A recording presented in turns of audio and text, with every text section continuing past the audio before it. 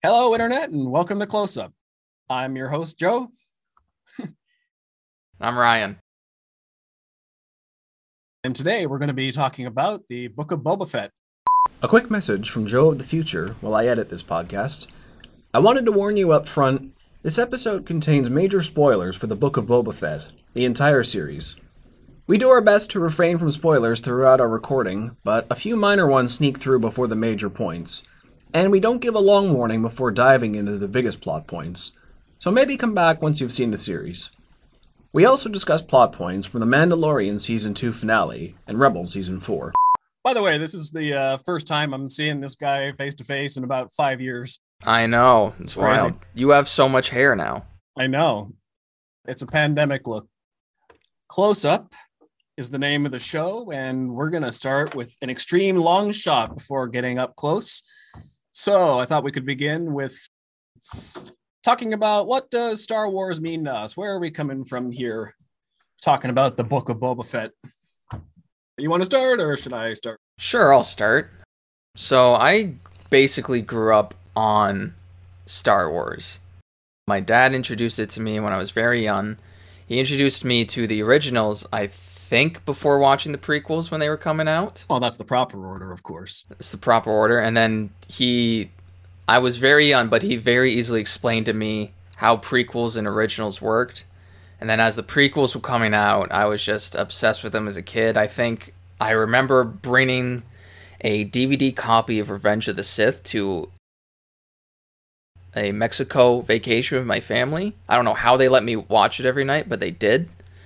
So you could say that Star Wars is a big part in my life. My uncle is also a pretty big Star Wars fan, and we do talk about it sometimes, but I think I'm a little more obsessed than he is, but don't tell him that. That's cool. For me, I was introduced to Star Wars pretty early on in my life. My mother was the one who introduced me. She grew up with it, and when she first watched it in the theater in 1977, she was blown away by it. It was a lifelong fandom for her because she never expected to like it so much. She expected to hate it, and she was grumbling the whole time going in. Well, so she introduced it to my brother and I, passed that love along. Star Wars is actually what got me into directing and filmmaking, because I remember when I was a kid, my brother used to love the Duel of the Fates sequence from Phantom Menace, and he would insist we watch that scene every single day for I don't know how many weeks on end. Not even the whole Phantom Menace, just the Duel of the Fates. And at a certain point, something kind of clicked in my brain when I was 7 years old watching that scene on repeat. And I'm like, oh, this is a really cool thing. I think I want to make movies and do stuff like this, blow some kid's mind like me at 7 years old. So yeah, filmmaking, storytelling, that's really integral to my identity as I describe myself to people nowadays. So it's a really big part of my life that way. Mm-hmm. So yeah, that brings us to Book of Boba Fett. We followed it all these years through highs and lows and disappointments and massive successes. And I think our first connection with Star Wars is when we were back in university in the Winters building. Shout out York. Yeah. And you and your roommate, you guys had lightsabers in your room. And I was geeking out. I was geeking out. I was like, wow, I can't believe. I know. And I was so jealous. I still haven't bought one, but I'm almost there. Yeah, they're a little pricey, but they're worth it. But it's worth it. Thankfully, this guy was cheaper. He's cheaper than a $200 lightsaber, but he just sits here. He's the homie. I'm glad you got a prop. I was gonna make a Lego Boba Fett head figure that I got a while back, but I never got around to making it. So Legos are fun. Worst part is he's a little hard, but that's okay. Okay, so we're still on the extreme long shot. So what did a Boba Fett series mean to us? So after all these years in the Star Wars fandom, how did it feel when we heard Boba Fett was getting his own TV show? I'm going to be 100% honest. I'm a fan, longtime fan of the originals, the prequels.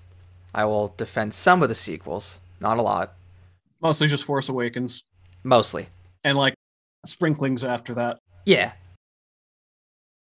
I have never liked Boba Fett character. Shocker, I know. And it's blasphemous to say. Yeah. I will name off everything objective that he does in the originals. He puts a tracking device on the Millennium Falcon. Very important. And that's it. That's all he does. Some people say, well, he froze Han in carbonite. Nope, that was Vader. It wasn't him. And it's how he was treated in the movies, more likely. Yes, I know there's books and comic books and all that. So I wasn't too excited when the show was coming out. I think I started watching it when the first 2 episodes aired. I didn't keep up with it weekly until episode 4, which I'm glad I did. We're starting to get to that point of franchise saturation where even with all the shows coming out for whether it's Marvel, Star Wars, DC, what have you, we're getting to that point where I as a longtime fan of these things, start feeling like I got to pick and choose now. I'm like, Boba Fett, do I really want to bother? It's Star Wars, but is it worth my time? I don't know. I felt like there was going to be a show, and I was worried about it. And when he did show up in the 2nd season of Mandalorian, spoilers, but where have you been? Yeah. And they gave him some cool scenes and his fighting scenes and made his character pretty cool. It's like, okay, I understand why people like him, and he is a cool character. I'll give the show a shot. Yeah. So, yeah, I was pretty similar. Boba Fett was never my favorite, but I was always into the expanded lore growing up, and I knew some of the old Legends Boba Fett stories, and I really liked the Mandalorian stuff, that he was a clone and the son of Jango Fett, this famed bounty hunter. I think the prequels did a lot to make me appreciate Boba Fett as a character. And I was really excited to see Tamara Morrison was coming back to play Boba Fett in live action, which was pretty nuts to me. It was like, oh, my childhood, but he's Boba Fett, so that's like not Jango. That's weird. Yeah, so I was hesitant, but mostly looking forward to it. And I really like the pitch that it was sort of a Godfather meets Star Wars sort of thing.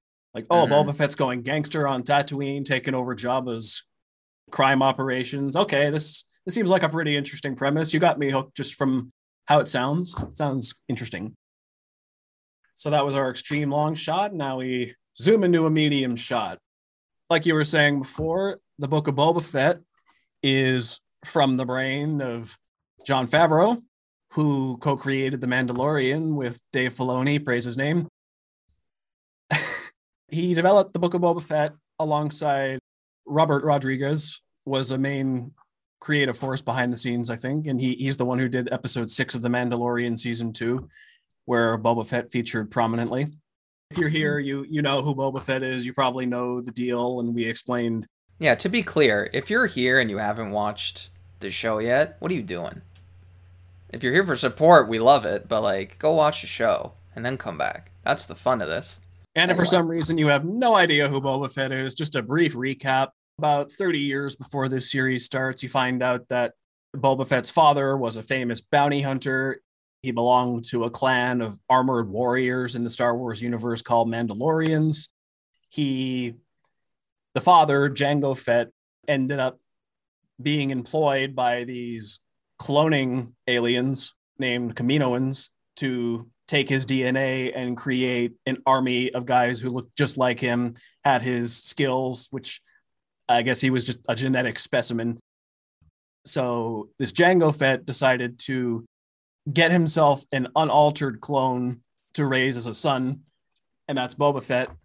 And spoilers for Attack of the Clones, if you haven't seen it, but once again, if you haven't, what are you doing here? Jango Fett was murdered in that movie, and Boba Fett had to take his armor. Fast forward about 20 years, he becomes one of the most feared mercenaries, bounty hunters in the galaxy. Works for the likes of Darth Vader. And now he's got his own show. So with all that background out of the way, we're into a close-up, name of the show, and let's go. We'll try to refrain from spoilers till later, but, well, we've already... I make no promises. We're already into it.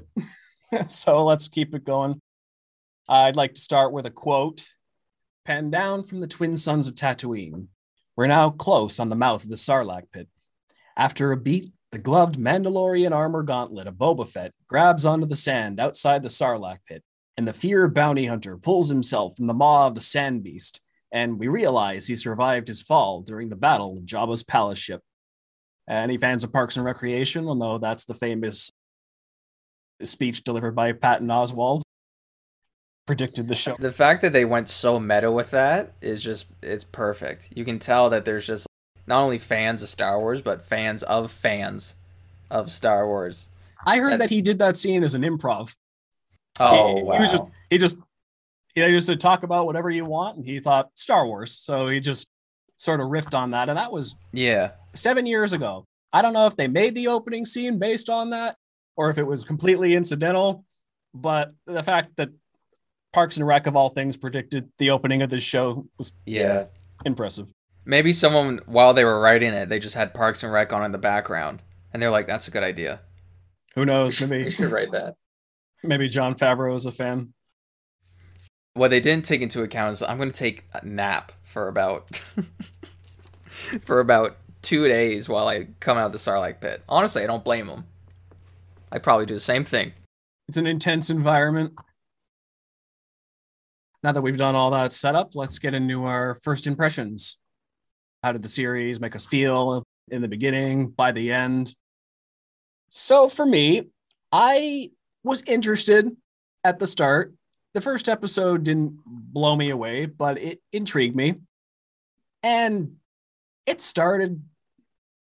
was very back and forth for most of the series, my opinion. I was really interested in some parts, less interested in others. The funniest part is that this was billed as a gangster series, and that was about only a third of the plot, and it was the least interesting part of the whole show. So I was way more interested in this Tusken Raider flashback sequence that took prominence in the first 4 episodes. That was a really interesting tonal shift. It was about spirituality and philosophy and this stoic badass Boba Fett learning to become a more well-rounded person. Although, as we'll cover later, I think they dropped the ball on that particular character arc. But I do appreciate that they were trying to turn him into a version of the character we weren't expecting. And I think that plot line also did a lot for Tusken culture. Before, we kind of see them mostly as these savage killers who enslave people on Tatooine and raid the villages. But now they're a distinct culture with their own traditions and background, and they were treated with respect in this show. And it made me open my eyes to see, oh, well, maybe there is some corners of the Star Wars universe that have been neglected, and I like that we're doing a deep dive on stuff like this now. Yeah, I didn't see that coming with the Tusken Raiders at all. Yeah, I didn't think they were going to be like treated with that type of respect. That's kind of why I don't hate on this series as much as other people are doing, because there are some elements that are just so different that you just wouldn't expect. Yeah, I think we all kind of realized after that first episode that this show wasn't going to be for everybody. This wasn't a violent gangster epic with a lot of action and whatnot. This was a more slow burn series about more of a character study, which once again, I think they dropped the ball if the focus was supposed to be on character. Let's just kind of get into that. I think it dropped the ball with the focus on character because after those first few episodes, Boba Fett sort of took a backseat in his own show. There's 2 whole episodes of this show where he doesn't even have a word to say, and 1 whole episode he's not even in. And for a guy whose name's in the title, with only 7 episodes in the season, mind you, that's not great. No, it's not. And I've seen people try to make certain arguments like, oh, well, he already has so much backstory, he already has so much lore that you don't really need to have him in every single episode. But also, like, this is his show. It's his show for people who don't read the comics, who don't play. He's in some video games who don't know any of the expanded lore. If you thought his lore was enough going into this, then why even make a show? Exactly. And also, like, you're doing a complete 180 on what people are expecting on character development. And when you only have 7 episodes and he's in about 5.1 of them. And he doesn't even talk in one of them. Exactly. It's not a good gamble. And there's too much focus on, I feel, on different characters like the mods, who are the biker gang with this cybernetic implants. One's got a scope, who I gotta talk about later because he does the most ridiculous thing in the finale. I think I know you know what I'm saying. But I think I know where you're going, yeah. And my first impressions of the show is it's trying to do too much for how little time they have. It's simultaneously trying to do too much, and also this series didn't need to be 7 episodes. You could have told the same plot in probably a 2-hour movie if you cut out some of the fat. Yeah.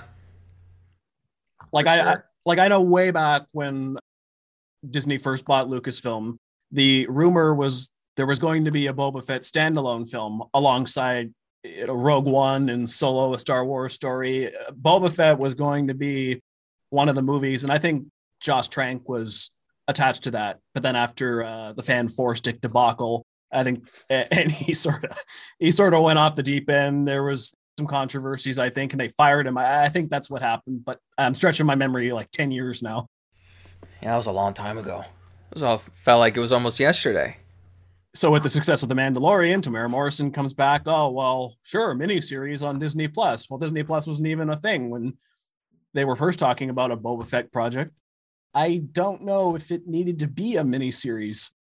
Yeah, it's really odd because I'm really in between on this show. To me, I don't want to give my rating yet, but I did enjoy most of it. And I wasn't being too critical of it because my expectations going into it were pretty low because I didn't really care for the character. Yep. But other than that, most of it I did enjoy. Were there some silly stuff and some parts were like a little boring? Yes, but basically the show is, what it fails to do is heighten its main character. It does a great job of heightening the side characters like Finnick and Chrysanthemum. I'm saying his name wrong. The Wookiee bounty hunter. Even freaking the Rancor keeper, Danny Trejo. Yeah. He gets a moment. But your side characters should elevate your main character as much as it elevates them. And the main character, he kind of dropped the ball. Yeah, they drop the ball. They kind of just lets things happen and then he reacts to them. What got me was they're setting up this redemption arc for him. Like, there were some lines a character throws in his face in the very last episode, and they talk about, oh, you're a cold-blooded killer. You were always a killer. You'll always be a cold-blooded killer, that sort of deal. And from what we know about Boba Fett, this is true. Darth Vader points him right in the face and says, no disintegrations. This is a tough dude. And he's like, okay. But for this entire series, all we see is him making... Well, I wrote about this elsewhere, but I think it's a good comparison to say that watching this show was like playing a Star Wars RPG and watching a fully light side playthrough. It's like I didn't see the darkness in him at all. Exactly. You're just clicking I haven't played a lot of Star Wars RPGs, but I play Mass Effect, and it's just choosing the good answer every time. Just because. That's what it felt like. Just because you want to get that level up. There were multiple moments in this show where people showed him disrespect, and he just let it slide because, oh, well, maybe I can use that later. Maybe I could, show mercy. And I'm like, what a real gangster in this position do this? Probably not. No. Or he has Finnick kill him. Yeah. Yeah. I mean, you can say he's playing the long game, and, I'd understand. Once again, with the RPG comparison, it just feels like I'm a gangster in this story, but I'm choosing the good playthrough just to say I did the good thing, not because it's what makes sense, but just because I didn't want my character to look bad. Yeah. it just felt really weird. And I don't know if there was like budget restraint. Well, clearly there's no budget restraints. It's Disney. But if they have, hey, you only have this mini series and this is what we want to put in it. I don't know. We don't know what happened in the background of it.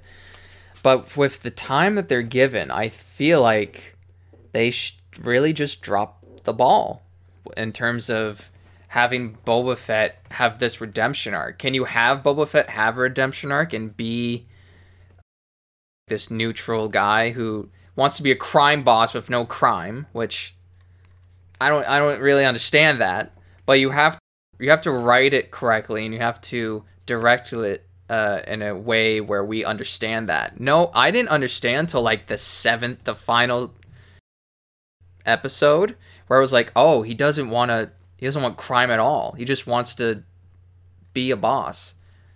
Yeah, and I think that's one of my biggest problems with the series is that even if they kept things the exact way, the exact story they wrote, one of my biggest problems with it is that we didn't find out Boba Fett's character motivations till episode 4 is the first time he starts explaining to Fennec why he wants to be daimyo of Tatooine, what he wants to do with that position. And like you were saying, even more in episode 7, why are episode 4 and episode 7 the episodes we're learning his whole motivation behind the plot?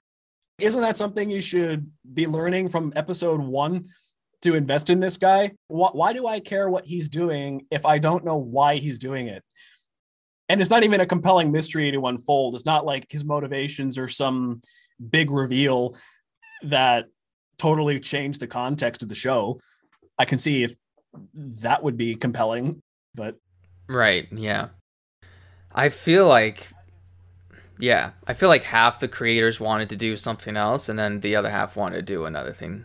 It's the whole thing with the sequels again, where you have different directors being on set and being in control. Yes, is Jon Favreau writing most of them? I think he wrote all of them. But yeah, if he wrote all of them, then it's on him as well. I think Dave Filoni co-wrote episode 6 with him, but I think he wrote the rest of them. Yeah.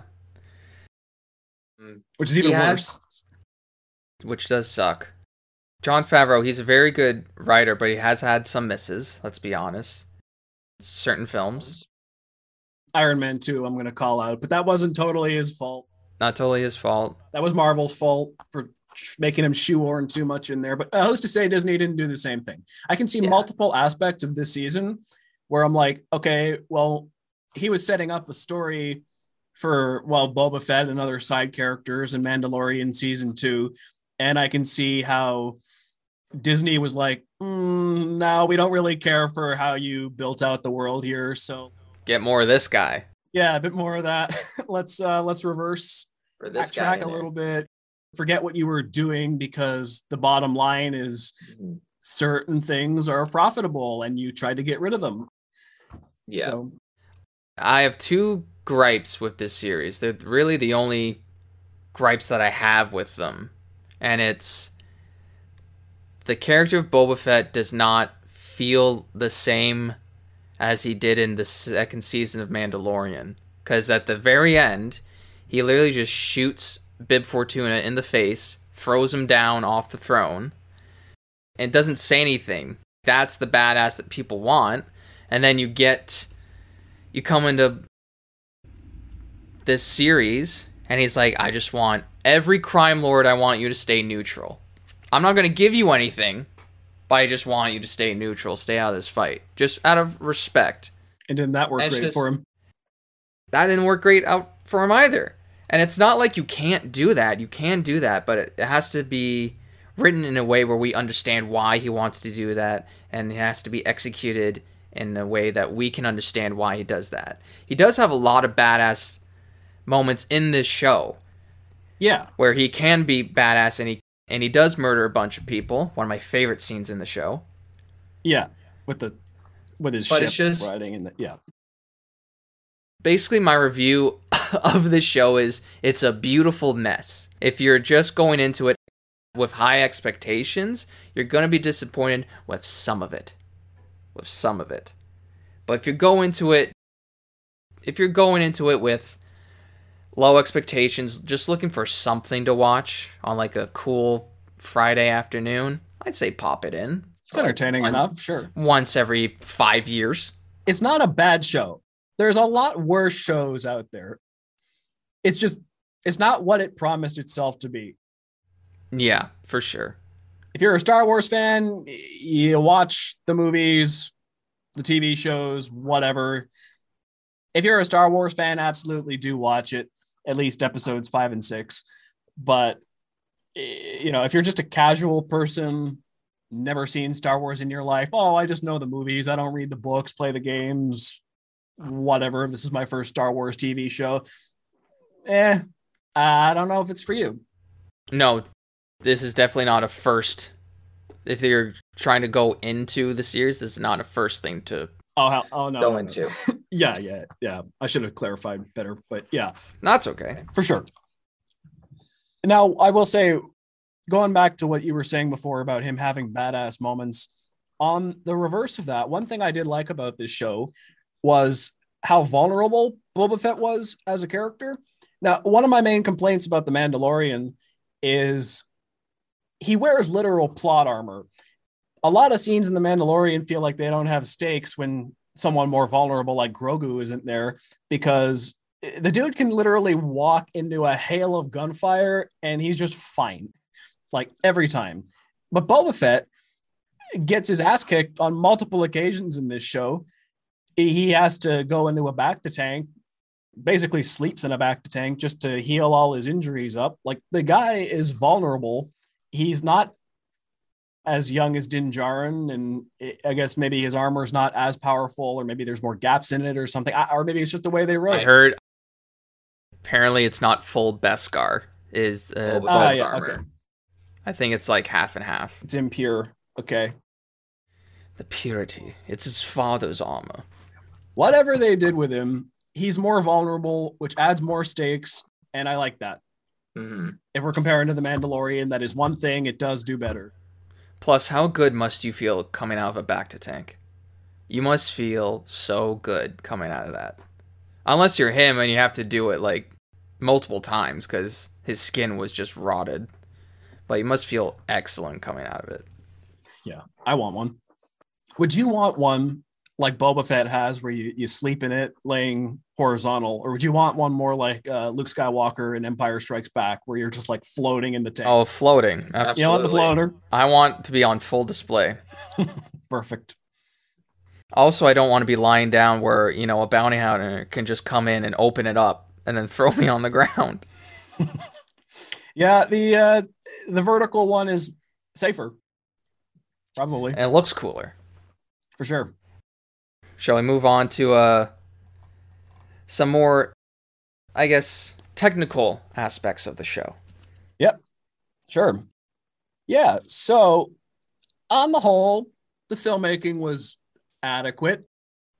Didn't blow me away. Didn't take me out of it too much, except for some scenes in I think it was the 3rd episode and the 7th episode. Some of Robert Rodriguez's action, I hate to call him out, like the speeder bike chase and a lot of the action in episode 7. Yes. The action in episode 7 was okay, but it went on too long. I didn't need a whole hour of wall-to-wall action. It's weird because my opinion on Robert Rodriguez is he's a very half and half director, where it's like he's not terrible, but he's not that impressive. I haven't seen his old movies.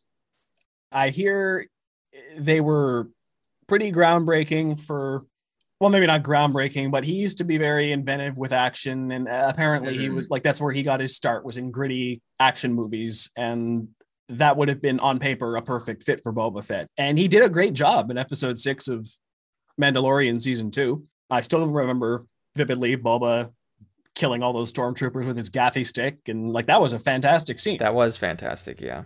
He didn't do anything like that in Boba Fett. No. And there's I don't want to spoil it just yet, but there's a scene where he has a final confrontation with a certain character, and this is more on the editing side of it, where it's really weird when he beats him up and the guy's on the ground, and there's a lot of like fade in and fade out cuts. I don't know if you noticed that. I can't say I noticed it offhand, but if I rewatch it, I should. I remember watching it and being like, what are we doing?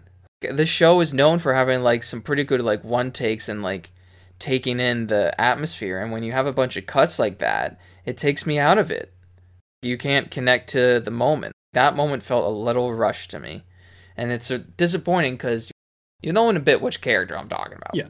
Now, see, then there's other bits like you keep saying, you allude to your favorite action scene, and that was one of your favorite scenes of the whole show was, I think, in episode 4. There's this revenge sequence where, with Boba Fett flying Slave One, and that's one of the most memorable sequences in the whole show.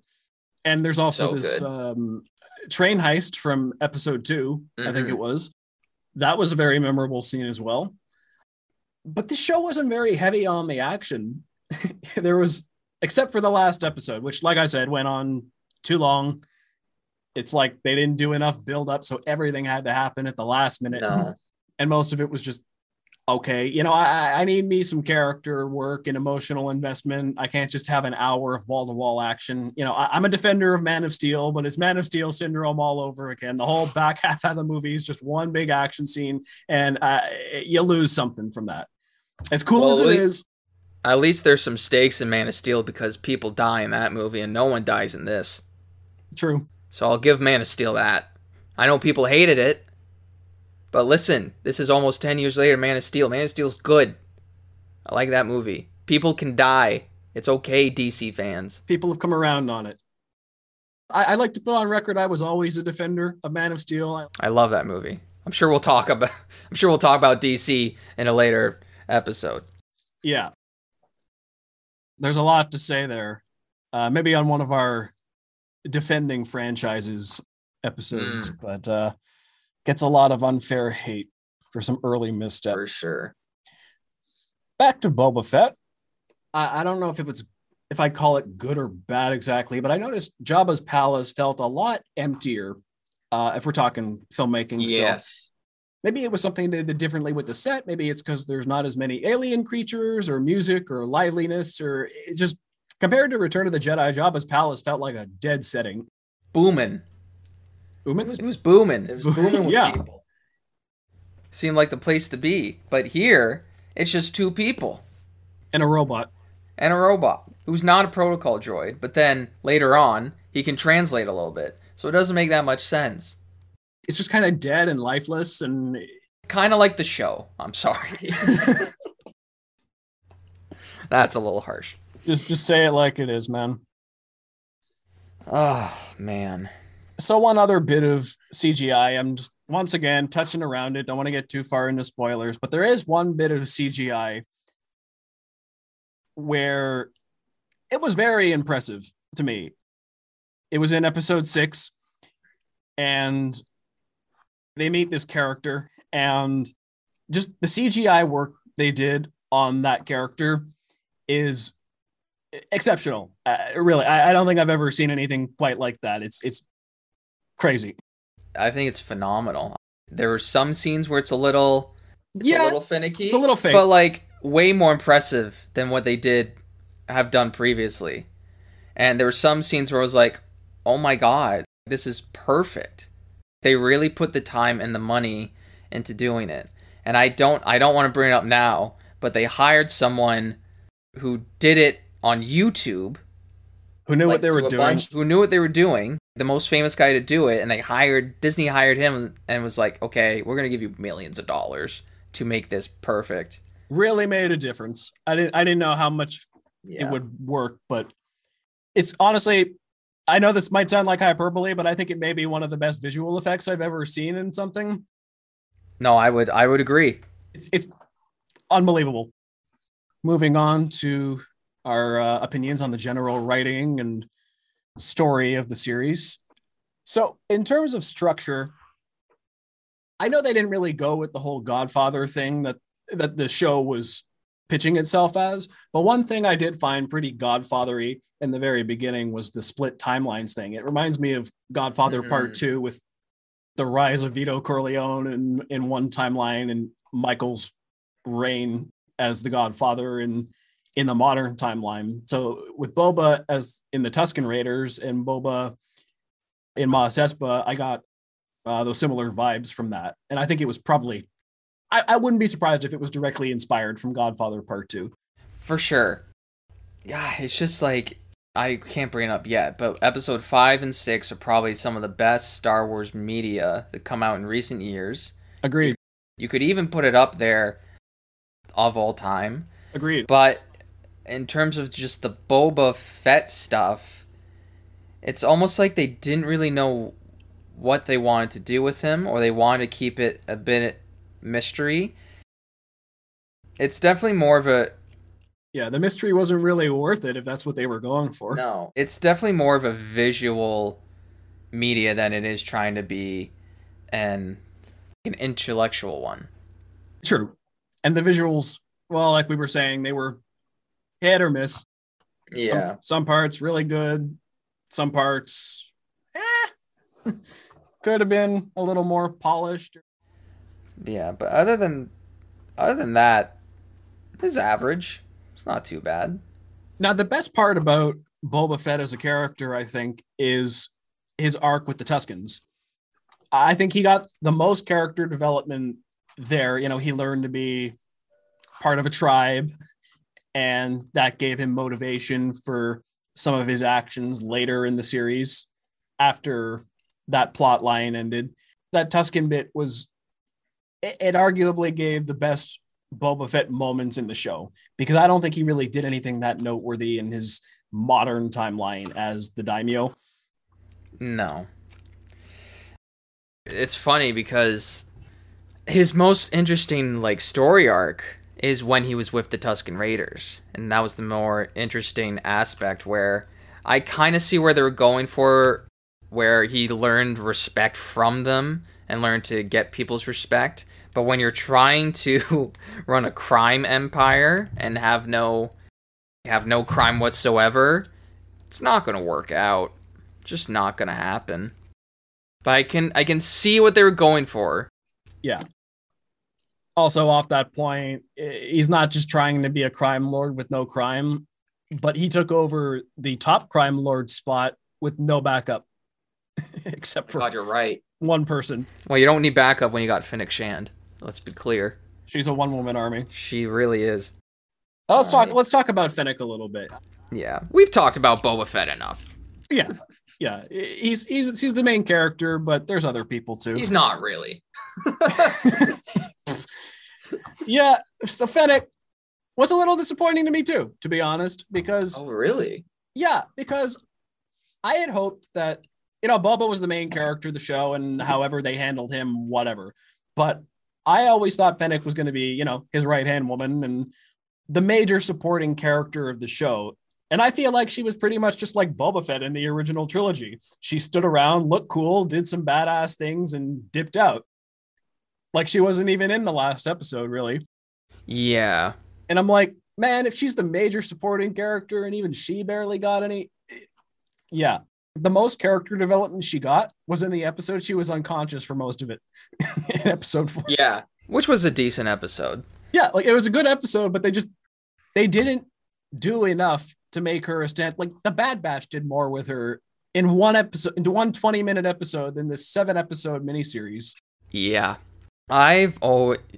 Again, they had some weird focus on the show. I didn't know what they were going for. But I think her portrayal as just the badass bounty hunter who doesn't really give two craps about anybody, and who always try to defend Boba, who's loyal. I think it's interesting, but you can't really go off of I can't speak. That's all they gave us. That's all they really gave us. So and we knew that already. There's not much character development there. And we already knew who she was, so there's not much growth in terms of that character, but it's not like they diminished who she was. I will say though, giving her the final kill at the end of the show was a little weird. I felt like that should have been Boba. It bothered me more after the fact, not so much as I was watching it. Yeah. There's a lot of things like that where I'm like, oh yeah, it's fine. And then you think about it. wait a minute. Like, no, that doesn't work. Yeah, that's weird, isn't it? The funny thing is, even though they dropped the ball on Boba and Fennec Shan, I thought they did okay introducing the new characters like the mods and Chrysanthemum. Just in this series, I get, or even what's her name, like Garza Whip. She ran the cantina. The cantina, yeah. Like some of the new characters, I'm like, okay, I knew absolutely nothing about you. This is your first introductions well, actually, I think that Chrysanthemum had some comic books or something where he fought Obi-Wan. Yeah, he's been around in like comics, like fighting Obi-Wan, and it's like diehard like comic book fans who know of him. And when he like came on screen, I was like, I recognize him, and you do have to look him up because you don't really know much about him. He's just an evil Wookiee. He's an evil Chewbacca, but he's also not. So it's not much. He's got like vibro brass knuckles. He's got electric brass knuckles. Yeah, which are pretty badass. Yeah, I do like those. But there's some characters where they can just be simple, and it's not terrible, but it's just a lot. I think that's why I liked him, because it was a simple premise that they pulled off as well as they could have. They didn't need a deep character arc for Chrysanthemum. He was just, well, like you said, evil Chewbacca. He was a brawler. He had some jobs to do, and that was it. He had to get shit done, It's the time of the Empire, you gotta put food on the table, Can't complain about your job. You gotta do what you gotta do. You know what the most ironic thing is, I'm just realizing right now? Yeah. Is that this whole show, all the supporting characters are basically like Boba Fett was in the original trilogy. They're all stoic badasses who just do their jobs and get out and don't really have any development, but they look cool and they do a couple of cool things. Except for some of the mods. Yeah. The one mod, the main girl, she's got the tiniest gun in the entire Star Wars universe, and they make a joke about it in the 7th episode, but it's just also like, why do you have that? You're gonna take on a giant army with that? Sure, go for it. It's not like she couldn't even afford it, because she's with Boba has a lot of money. He did admit that. Yeah. So she didn't need to go in fighting with that. Oh, that's another thing too. Oh, I didn't want to go on a tangent, but he's like, I have plenty of credits. From where? Where are you getting this money? I don't understand. Maybe it was Bib Fortuna's stuff, but I don't know.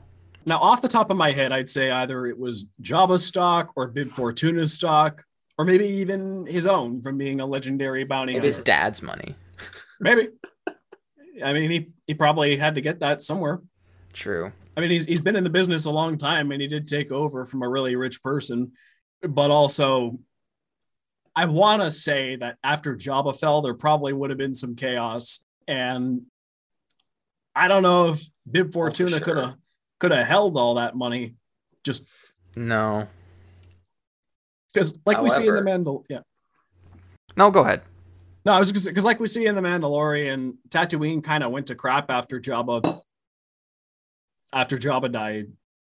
The streets are abandoned, and I thought that was really cool in Mandalorian season 1, coming back to Tatooine, and it's like, oh, after Jabba's gone, this place kind of went to crap. So yeah.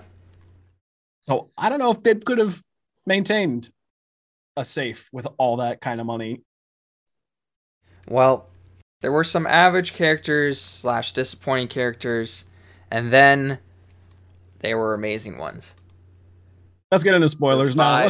We're getting into spoilers. It's been long enough. You know it. Let's just do it. Mando's back. Luke Skywalker, Mandalorian, Ahsoka Tano. They're all there.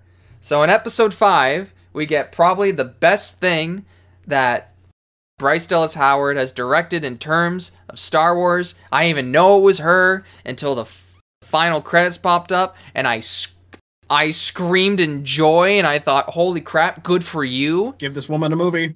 I didn't know he was actually showing up. I thought they were just doing a little hint, and then that opening scene in episode 5 is just master filmmaking. It really is. He before even coming through like the doorway, you see his silhouette. It's almost like he knew people were going to scream when they saw his silhouette. And then he says his famous line, and then he does take you in warm, or I can take you in cold. Great line. And then he pulls out, his dark saber. He gets injured. That whole episode is just, it's amazing. And you see the character growth from season 1 to 2 to here, because yes, he still believes in his Mandalorian ways and his creed, like this is the way, but I sense a little bit of doubt in his own clan there, which his clan is 2 people. It's the armorer and the big guy from season 1. Yeah. And she full on, we could do a whole episode in season 5 and 6, but I'm just trying to rush through it a bit. She full on asks him, have you ever taken off your mask? And he's so hesitant to say it that he does, because he knows what's going to happen. But he admits the truth, and he's excommunicated right away. He has nowhere to go. So where does he go to? Well, first he goes to get a ship. Let's be clear. He goes to get a ship. That ship. I love that ship. The N1 Starfighter is amazing. Yeah, I didn't know they were going to pull it off. And the way the color coding that they did, it fits him very well. It was weird that they did like a 20-minute montage of them building the ship. Don't even care. In a Boba Fett show, but just let it be. I love it regardless. With one, I don't know her name, but she's a very weird character. Amy Sedaris. I know the actor's name is like Amy Sedaris, but Amy Sedaris. She does an okay job. I think she gets too much leeway of like improv funny lines, but she's cartoonish. That's a personal opinion. And then everyone gets a shocker in season 6 when we open to freaking Grogu sitting across from Luke Skywalker. Now you go. Oh boy. So this is a little controversial, but I wasn't the biggest fan of episode 5 till about halfway through. I know that's like blasphemy now, probably, but my problem was great first opening scene, like you said. Really sucked me in. I'm like, oh wow, this is great. Mandalorian. Like there was that instrumental cue with his theme at the end of episode 4, and it's like, oh well, they're probably bringing in Din Djarin. Cool. But about halfway through, I think it was maybe when he gets to Tatooine, and then he's just hanging out with Amy Sedaris making a starship. I'm like, Boba Fett's not even going to be in this episode, is he? Nope.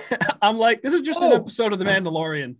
I completely forgot. This is just small a tangent. There's a BD unit that shows up, and I flipped my crap. I lost it. It's from the game Fallen Order. I wonder if it's that BD. No, because he just says BD. In the game, it's BD1. So I don't think it's the same one. If it is, that's kind of weird. But well, I mean, this is like, I don't know.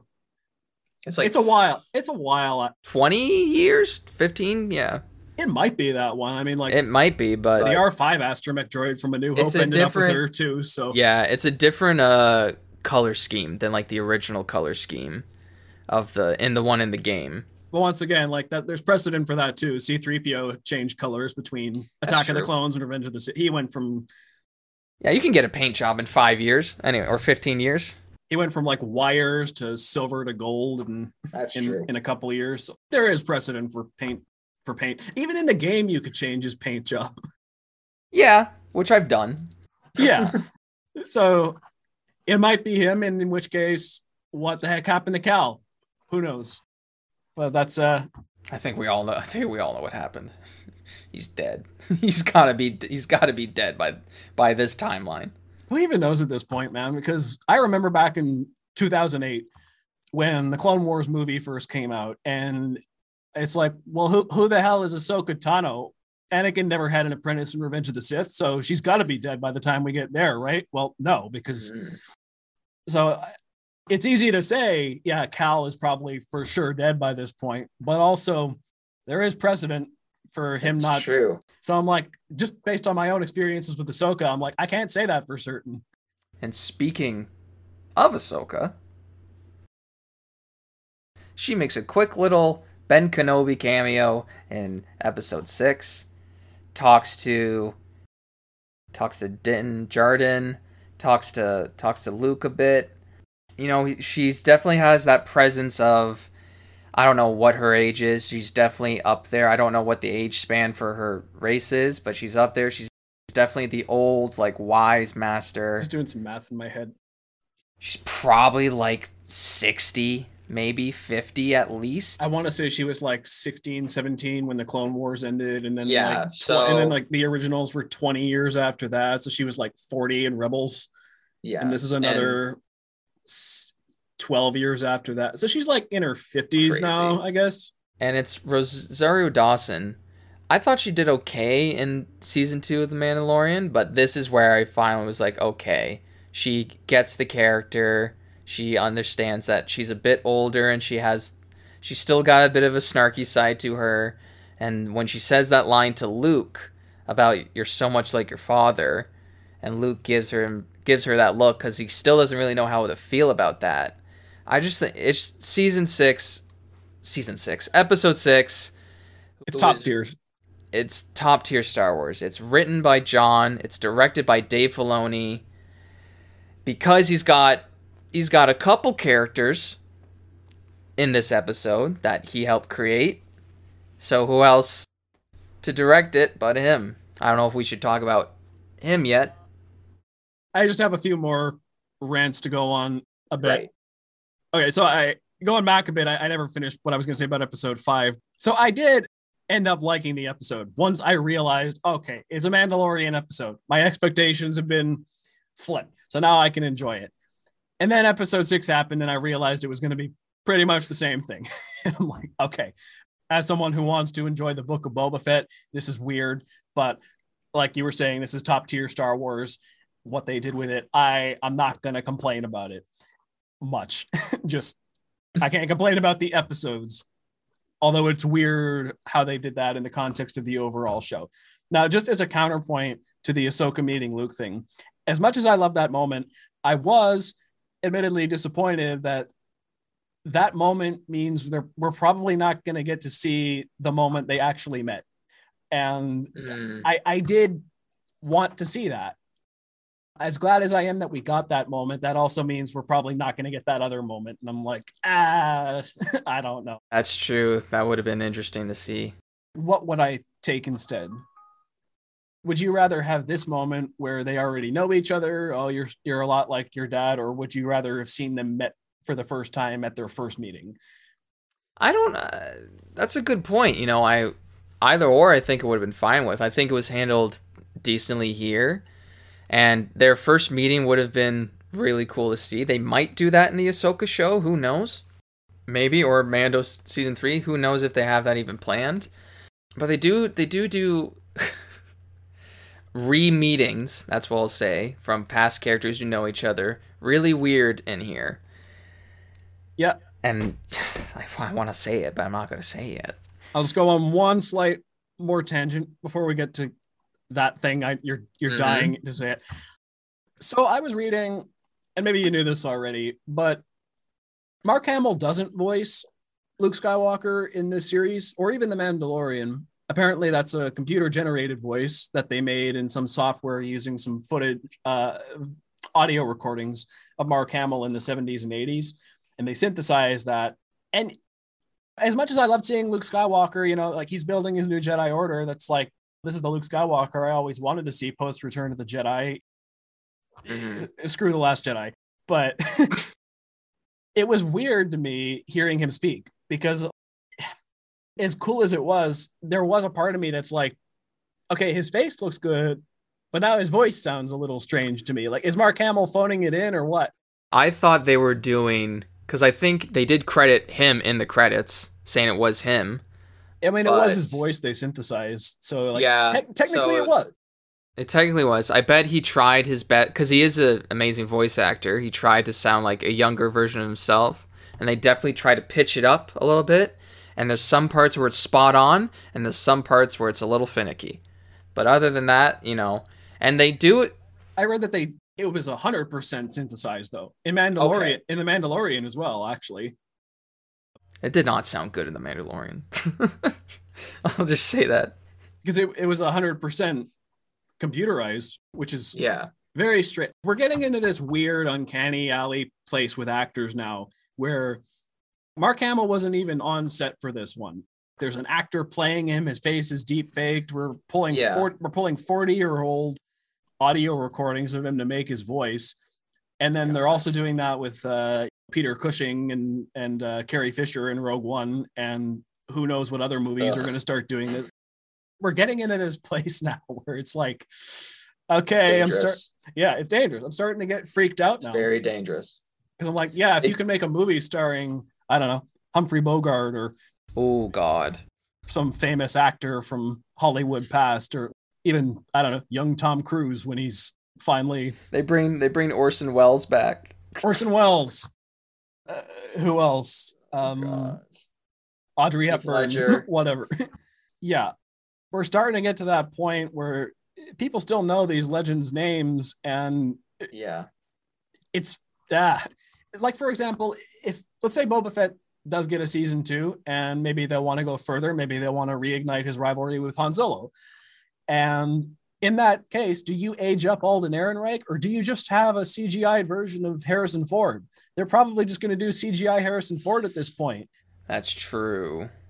Because they tried the recast direction, and that movie didn't do well, and people lose their freaking minds over deepfake Luke Skywalker, not even voiced by Mark Hamill. So forget Harrison Ford, who's way too expensive to bring on set, do voice recordings and DH. Let's just hire a body stand-in that looks like him. Just hire Sebastian Stan to do Luke Skywalker. It's what the fans want. It's what he wants. He kind of looks like him. Just do it.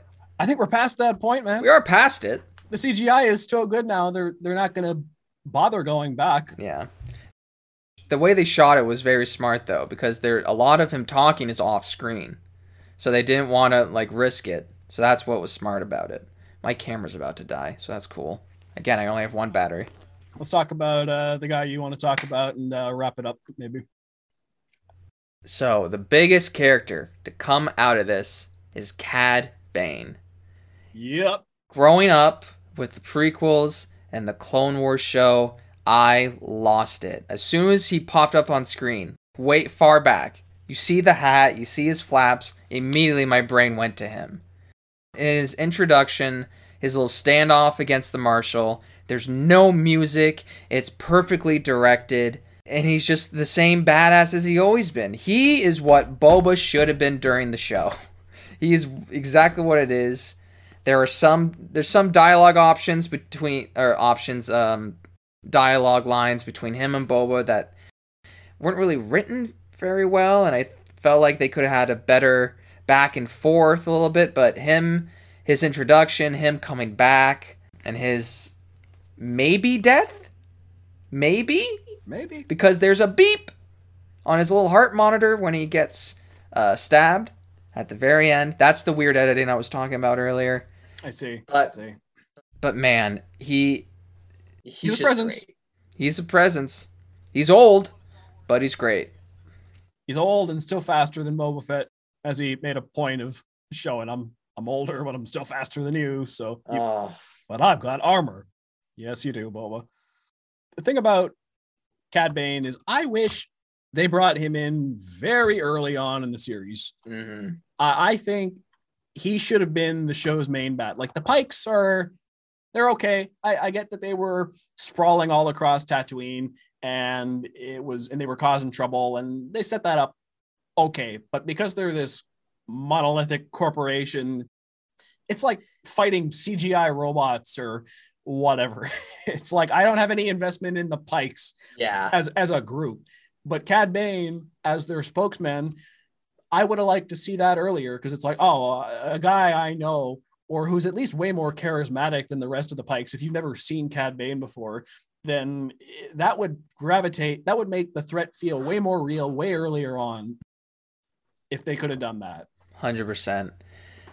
And also, he has a rivalry with Boba Fett going back to apparently unfinished episodes of the Clone Wars. I've seen.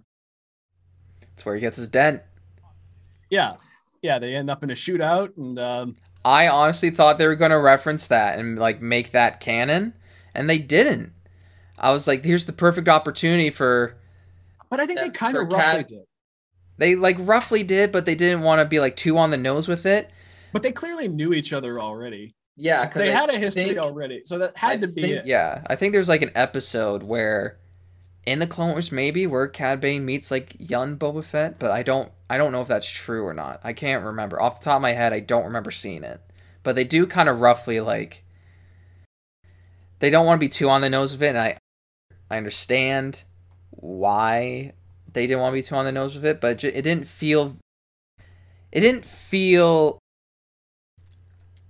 I don't know if authentic is the word, but no, I see where you're coming from there. Authentic. It didn't feel like gratifying enough because they brought him in at the very last second. If they established this rivalry at the very start, I would have bought into it as like this epic thing at the end. But they're trying to play it like it's this epic rematch to a fight we never saw. Mm-hmm. So it does lose something because of that. Yeah, I hope he comes back, but if he doesn't, I wouldn't be surprised. Because I think his send-off, Boba Fett killing Cad Bane is not a bad send-off for the character, but the way it was edited and the way it was kind of shot. Like, oh, that's it. That's it? That's how he goes out? Didn't feel great. So I can see him coming back, maybe in Mandalorian. That's basically all I have on characters. Except for, the Marshal being... yeah. Marshal being just the Marshal, just being, charismatic guy, protecting Freetown. Timothy Olyphant's awesome in that role. Yeah. He's just cool, and I'm glad they didn't kill him off. No. Which was a weird end credit scene to have. It's almost just like, really? That's it? Cyborg Vanth. Yeah. We didn't talk about Din Djarin at all yet. Kind of said he had a cool introduction, but we didn't talk about his character development at all. I did a little bit. Not too much, though. When he was talking about taking the mask off or whatever, but... You were telling me this the other day, but it might hurt Mandalorian Season 3 because he had so much to do here between finding Grogu and getting his next mission set up and everything in these 3 episodes of Boba Fett that when Mandalorian Season 3 comes out, for anybody who didn't see Book of Boba Fett, it's like, well, what the hell happened? There's a new ship. They're back together. It's weird. And we didn't really talk about Grogu, but he does learn some things. And in the final battle, he not only helps fight the big droids that can't hit a target, can't hit anybody, helps calm down a certain animal. Rancor that is running rampant. I don't really want to talk about not season 7. I keep seeing seasons, but the final episode that much because there's just so much of just blatant action that happens. That's all it is. That's all it is. And like a confrontation with Cad Bane, and Grogu meets Din Djarin again, and that was a sweet moment. The hug. That was. I almost teared up. Yeah, that was great. That's what sucks about this because there's so much character development and great storytelling between Mando and Grogu, but it's not a great show. They were the best part of the show that wasn't their show. And if people ask me, should I watch Boba Fett, I would honestly just tell them watch 5, 6, 7. That's it. Just for these two. And yes, Boba, they're a little standoff. Mando and Boba when they're fighting everybody and they're getting shot at. The action's really cool, but like you said, it is plot armor. And they do feel like, to them, it feels like they are getting hurt like a little bit. They do get down on their knees, like they are taking. Yeah. Oh no, I'm winded. And Boba Fett riding in on the Rancor, that was cool. Yeah. But it wasn't really set up that well, so overall, this series was either beautiful, some of the best it was, or it was a huge mess. That's basically what I have to say for it. Oh yeah, I also wanted to talk a bit about Luke Skywalker again and say that I'm not a huge fan of how they handled him making that choice with Grogu, saying, "Oh, you can have Yoda's lightsaber, or you can have this chainmail armor that the Mandalorian gave you." I don't like that they made Luke give an ultimatum like that because Okay, well, first of all, it sets him more on the path of The Last Jedi, where he starts repeating the mistakes of the past and blah, blah, blah. I really don't like that story because the whole point of Luke Skywalker was that, well, the Jedi in the prequels were dogmatic in their beliefs and they believed attachment screwed you over and it would turn you to the dark side. But in the original trilogy, Luke proved that, attachment to Leia and Han and even Anakin in the end, like it was his attachments that saved the day in the end. Mm-hmm. And when Yoda told him, no, stay back and train, he went. And maybe that was a mistake at the time, but it was probably a good idea in the grand scheme because it made him a more well-rounded person. Now, to see him make that kind of ultimatum, the person who basically raised you and that you're attached to, or the Jedi way, it makes Luke character look kind of dumb because it's like he's regressing on lessons he should already know at this point. Yeah, I see where you're coming from, but I also feel like he is a little bit influenced by his teachings from Yoda, like he wants to respect Yoda, and also maybe Ahsoka said something to him, I think, about forming attachments or whatever and how that can be dangerous. Like he has some doubts about teaching Grogu. Like he's not fully thinking like, am I the best option for him? Or he's not confident in himself as a teacher. And you kind of see that. And I guess he's more afraid of, he's probably, reading the books that was in the back and he's trying to be respectful to the religion. And I think he knows the attachment stuff is not, didn't work in the past, but I don't think he fully grasps that ideal until way too late.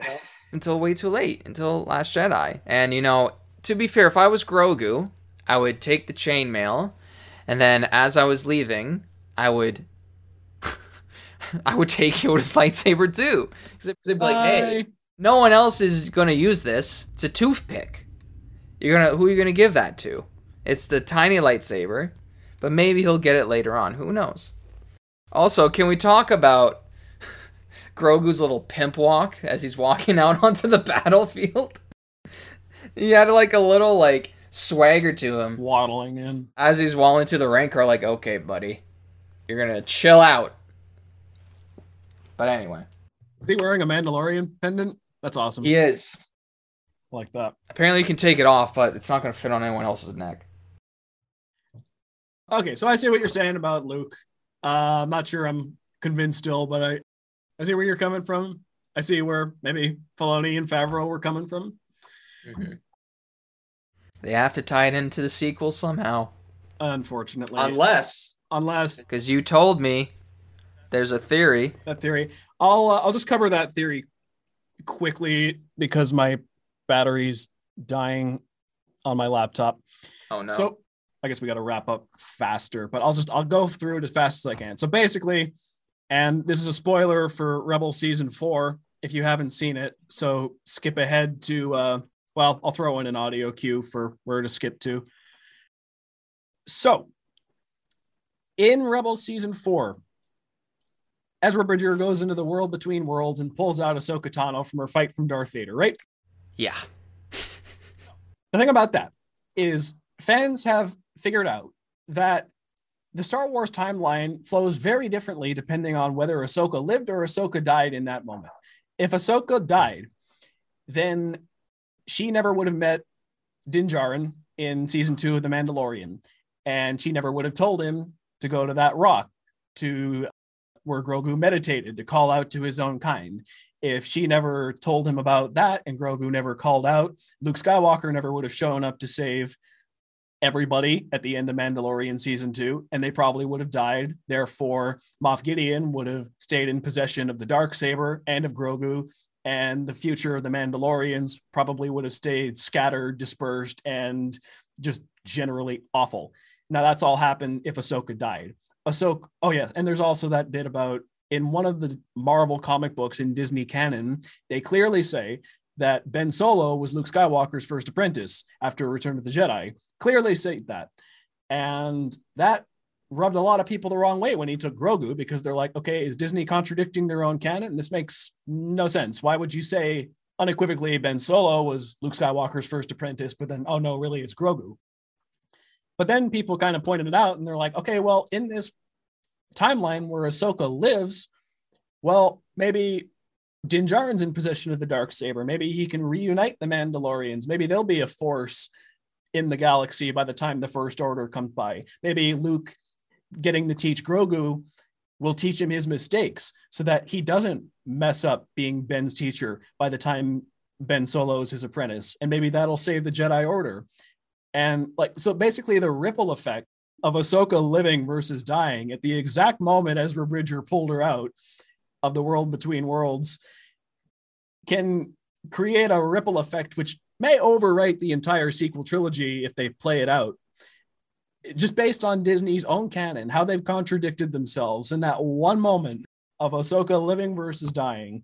And maybe they're backtracking on it now. I don't know. Maybe Luke making that ultimatum and Grogu not choosing the Jedi way. Well, maybe we're playing through that. Maybe that's him learning from his mistake for next time. Maybe that is what happened. But I do find that theory compelling. So in this theory, basically, the sequels are set in an alternate timeline of Star Wars. They would still be canon, but not the only way the story has to go. And I do think I would not put it past Dave Filoni to do something like that. For sure. I can see where you're coming from. It's a very compelling theory. I remember when that episode came out and I saw that, I was like, is Star Wars really doing time travel? Exactly. And there's there's been no consequences of that thus far, other than we know Ahsoka lived. But wouldn't it be so cool if that one moment had a ripple effect through all of Star Wars that reverberated into the sequel trilogy? Oh yeah, and also the other thing is if Moff Gideon never got Grogu, well then they never got to harvest his blood to make Snoke clones. Okay, so one more thing I wanted to cover. Oh man. Did this show kill off Max Rebo and Figure and Dan? I haven't seen this anywhere. I've read somewhere that they made it out. They made it out. Okay. I read somewhere they made it out. If you guys don't know who that is, it's the band. It's the band from Jabba's Palace. It's the blue guy, and I think one of the guys from the original Cantina and New Hope. Figure and Dan and the Modal Nodes and Max Rebo. They're the only musical people in the Star Wars universe, except for the Ewoks. So I've read from a fan saying that they might have made it out. It's not conclusive. I want to rewatch episode 7 because I think in episode 7 you see the burned out remains of the cantina where they make their base, and I think you see Garsa Fwip's body in the background, but I don't. Maybe, I don't know. You might see their bodies in the background and like, no, I shouldn't make that reference. That ruins everything. No, that's probably too dark. Too dark for a podcast. I'll tell you later. Oh no. Yeah. So if they're dead, that's a big blow to the musical side of Star Wars. I don't think I can watch Star Wars again if they're dead. I know. It's more sad than anything. Okay, so that'll do it for the first episode of Close Up. So basically, if you're a Star Wars fan, watch it. If you're not, 5 and 6 and 7 for sure. If you want to understand Mandalorian, you have to watch 5, 6, and 7. Yeah. Okay, so on the whole, we like it. We not. You know, for me, if I was going to give it a number, I'd give it probably like as a series as a whole, including the awesome episodes. It's like a 5 out of 10. It's just average. Like I wouldn't put it lower, and I wouldn't put it that much higher. I'd say worth a watch. Yeah, because worth a watch if you're a Star Wars fan. Yeah, it's just the series as a whole. There's no like flow to it. There's no like fluidity to it, but it kind of bounces back and forth. Okay, I just got to wrap up real fast because my laptop's on the red here. So let's plug our socials here. Well, you can follow me at Ryan Walker Official on TikTok and on Instagram. I do have a Twitter, but I don't really use it. Okay. Well, I don't really use personal social media very much, but you can find further film discussion and entertainment reviews on thoughtplane.ca/articles. And if you'd be so kind, you can support Thoughtplane Media on Patreon, link below. Also, be sure to leave us comments and reviews, as that's a big help. And how about clicking that like button if you enjoyed this? We hope to see you on the next Close Up with Ryan and Joe. Till next time.